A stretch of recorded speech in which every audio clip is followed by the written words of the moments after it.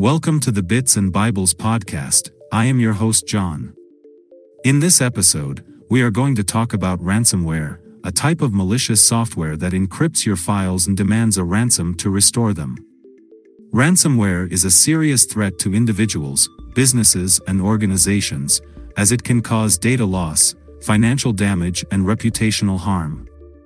How does ransomware work and how can you avoid it? Let's find out. Ransomware works by infecting your computer or network through various methods, such as phishing emails, malicious attachments, compromised websites, or remote desktop connections. Once inside, it scans your system for files that are important to you, such as documents, photos, videos, or databases.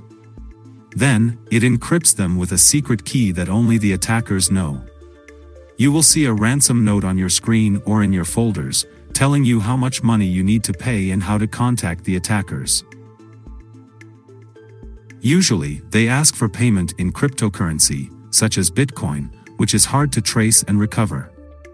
If you don't pay within a certain time limit, they may increase the ransom amount, delete your files, or expose them online. The best way to avoid ransomware is to prevent it from infecting your system in the first place. Here are some steps you can take to protect yourself. Keep your operating system and applications updated with the latest security patches.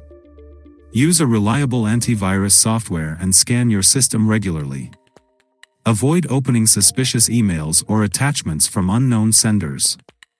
Don't click on links or pop-ups that claim to offer free software, prizes, or rewards. Back up your files regularly to an external drive or a cloud service that is not connected to your network. Use strong passwords and enable multi-factor authentication for your online accounts. Educate yourself and others about the risks and signs of ransomware. If you are unfortunate enough to become a victim of ransomware, don't panic and don't pay the ransom. There is no guarantee that the attackers will give you the decryption key or that they won't ask for more money. Instead, disconnect your system from the internet and contact a professional who can help you recover your files or report the incident to the authorities. You may also check online for free decryption tools that may work for some types of ransomware. Ransomware is a serious and growing problem that affects millions of people around the world.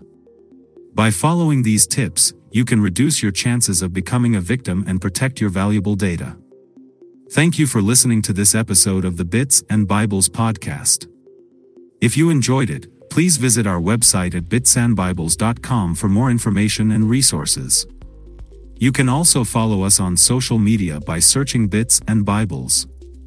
And don't forget to check out our Udemy courses at udemy.com/user/bitsandbibles/ where we teach you how to use technology for good. Thank you for listening.